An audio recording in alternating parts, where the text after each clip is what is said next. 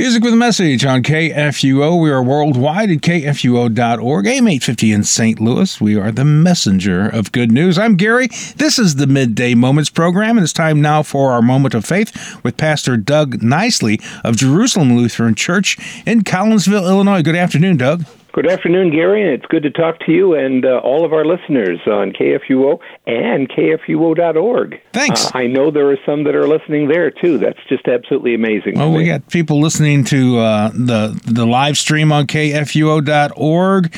We got people, of course, listening to AM 850, and this program is available as a podcast. So we got people listening to this segment at their convenience, too, online. So just absolutely amazing, the technology. Today we're going to talk about a different kind of twist. We've been talking about hymn stories.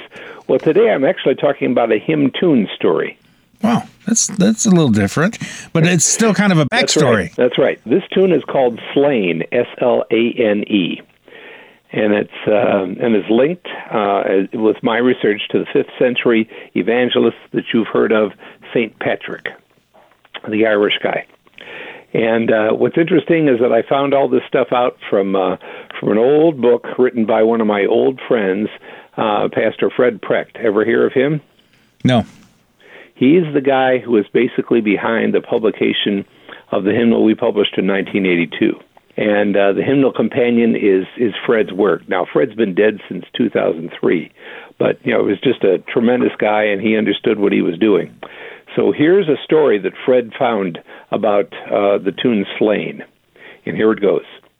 Slane is the name of a hill about 10 miles from Tara, County Meath, in Ireland. According to the account given by the Confessions of St. Patrick, it was there that the saint lit a paschal fire, Easter fire, if you will, in full view of the king, Longinair MacNeil, despite the king's order that this fire to celebrate the annual pagan spring festival was to be lit on Tara Hill by the king himself. Noticing Patrick's fire, the angry king summoned the saint to appear before him the next day, which, as it turned out, was Easter Sunday, and explain his action. Wearing his mitre and carrying his crozier, which means he was looking like a bishop, Patrick then led his white-robed companions to Tara, chanting Easter litanies and the breastplate hymn, which I'll quote in just a little bit. This was the gospel brought to the royal seat. And once again, we got some several things going on here. The spring season has always been a season, even in paganism, to acknowledge the coming of light from the darkness, when the days were shorter and they get longer. And so that was an old pagan custom, and Christians had a way in the early church history of the church of Christianizing the old pagan festivals and reanointing them. And this particular pagan festival became a Christian festival, and we now call it the Easter Vigil. Have you ever been to one of those where they light a fire in the front yard of the church? And this would be right around or right before sunrise on Easter Sunday morning. And that's what St. Patrick was doing. All right, 2 of the 3 hymn texts appear to be adaptations of Patrick's Creed, the breastplate hymn. And I'll give you the first verse of that hymn. I bind into myself today the strong name of the Trinity by invocation of the same, the 3 in 1 and 1 in 3. And yet we sing that on occasion. One of the hymns written in 1961 is by Timothy Dudley Smith. And the tune Slane goes like this: Christ be my leader by night as by day, safe through the darkness, for he is the way. Gladly I follow my future, his care. Darkness is daylight when Jesus is there. You probably heard that tune. Yeah, it's very familiar. Well, that tune is called Slane. Okay. That's in our hymnal. Well, there was a 1912 version of the original Irish, and it was translated into English by Eleanor Hull. Here's a couple of verses from her hymn text. Be thou my vision, O Lord of my heart, Naught be all else to me, save that thou art. Thou my best thought, by day or by night. Waking or sleeping, thy presence my light. High King of heaven, my victory won. May I reach heaven's joys, O bright and sun. Heart of my own heart, whatever befall, still be my vision, O ruler of all. And Gary, in all the research I did, I cannot find two hymnals that have both Christ be my leader and be thou my vision in the one hymnal. It's like you choose one or the other. Yeah. Another hymn text based on the tune Slane was written by Jan Struther in 1931. And it says at the bottom page in the hymnal, remember we've talked about that before, where you can find scripture references. The bottom of the page in the hymnal, hymn 738, if you want to look this one up, quotes Psalm 55, and it says, "But I call to God, and the Lord will save me. Evening, morning, and noon I utter my complaint and moan, and he hears my voice."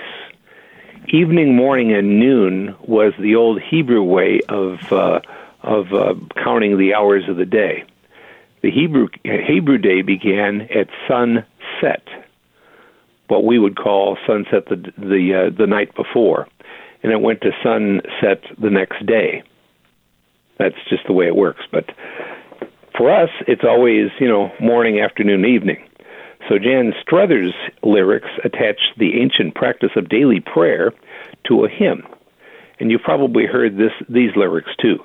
Lord of all hopefulness, Lord of all joy, whose trust ever childlike no cares can destroy, be that our waking and give us, we pray, our bliss in our hearts, Lord, at the break of the day.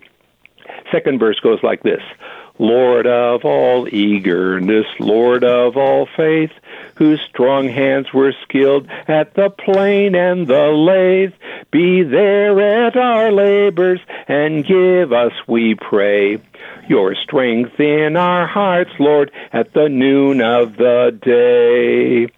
And then the last two verses of this hymn pray for God's kindness at the eve of the day and God's gentleness at the end of the day. So once again, here's an opportunity for us to stop and pray when we hit the appropriate time during the day, which I always think is a great discipline for us to follow. So those are the three different versions with the same tune. Isn't that interesting? Yes, it is. Yeah. Well, like the story of St. Patrick behind the tune Slane, all of our hymns based on this tune teach us how, as believers in Jesus, we can pray for God's guidance each day and during our lifetime as we follow God as our Father, Son, and Holy Spirit.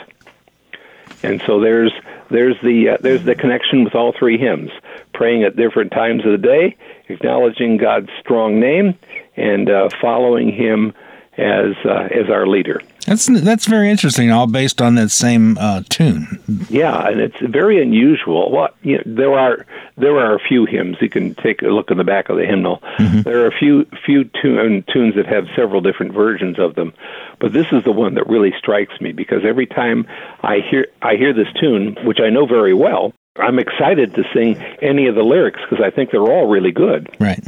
But I didn't know. And you know the backstory, and now we do too. Now every time I hear that melody, I'll think that's Slane.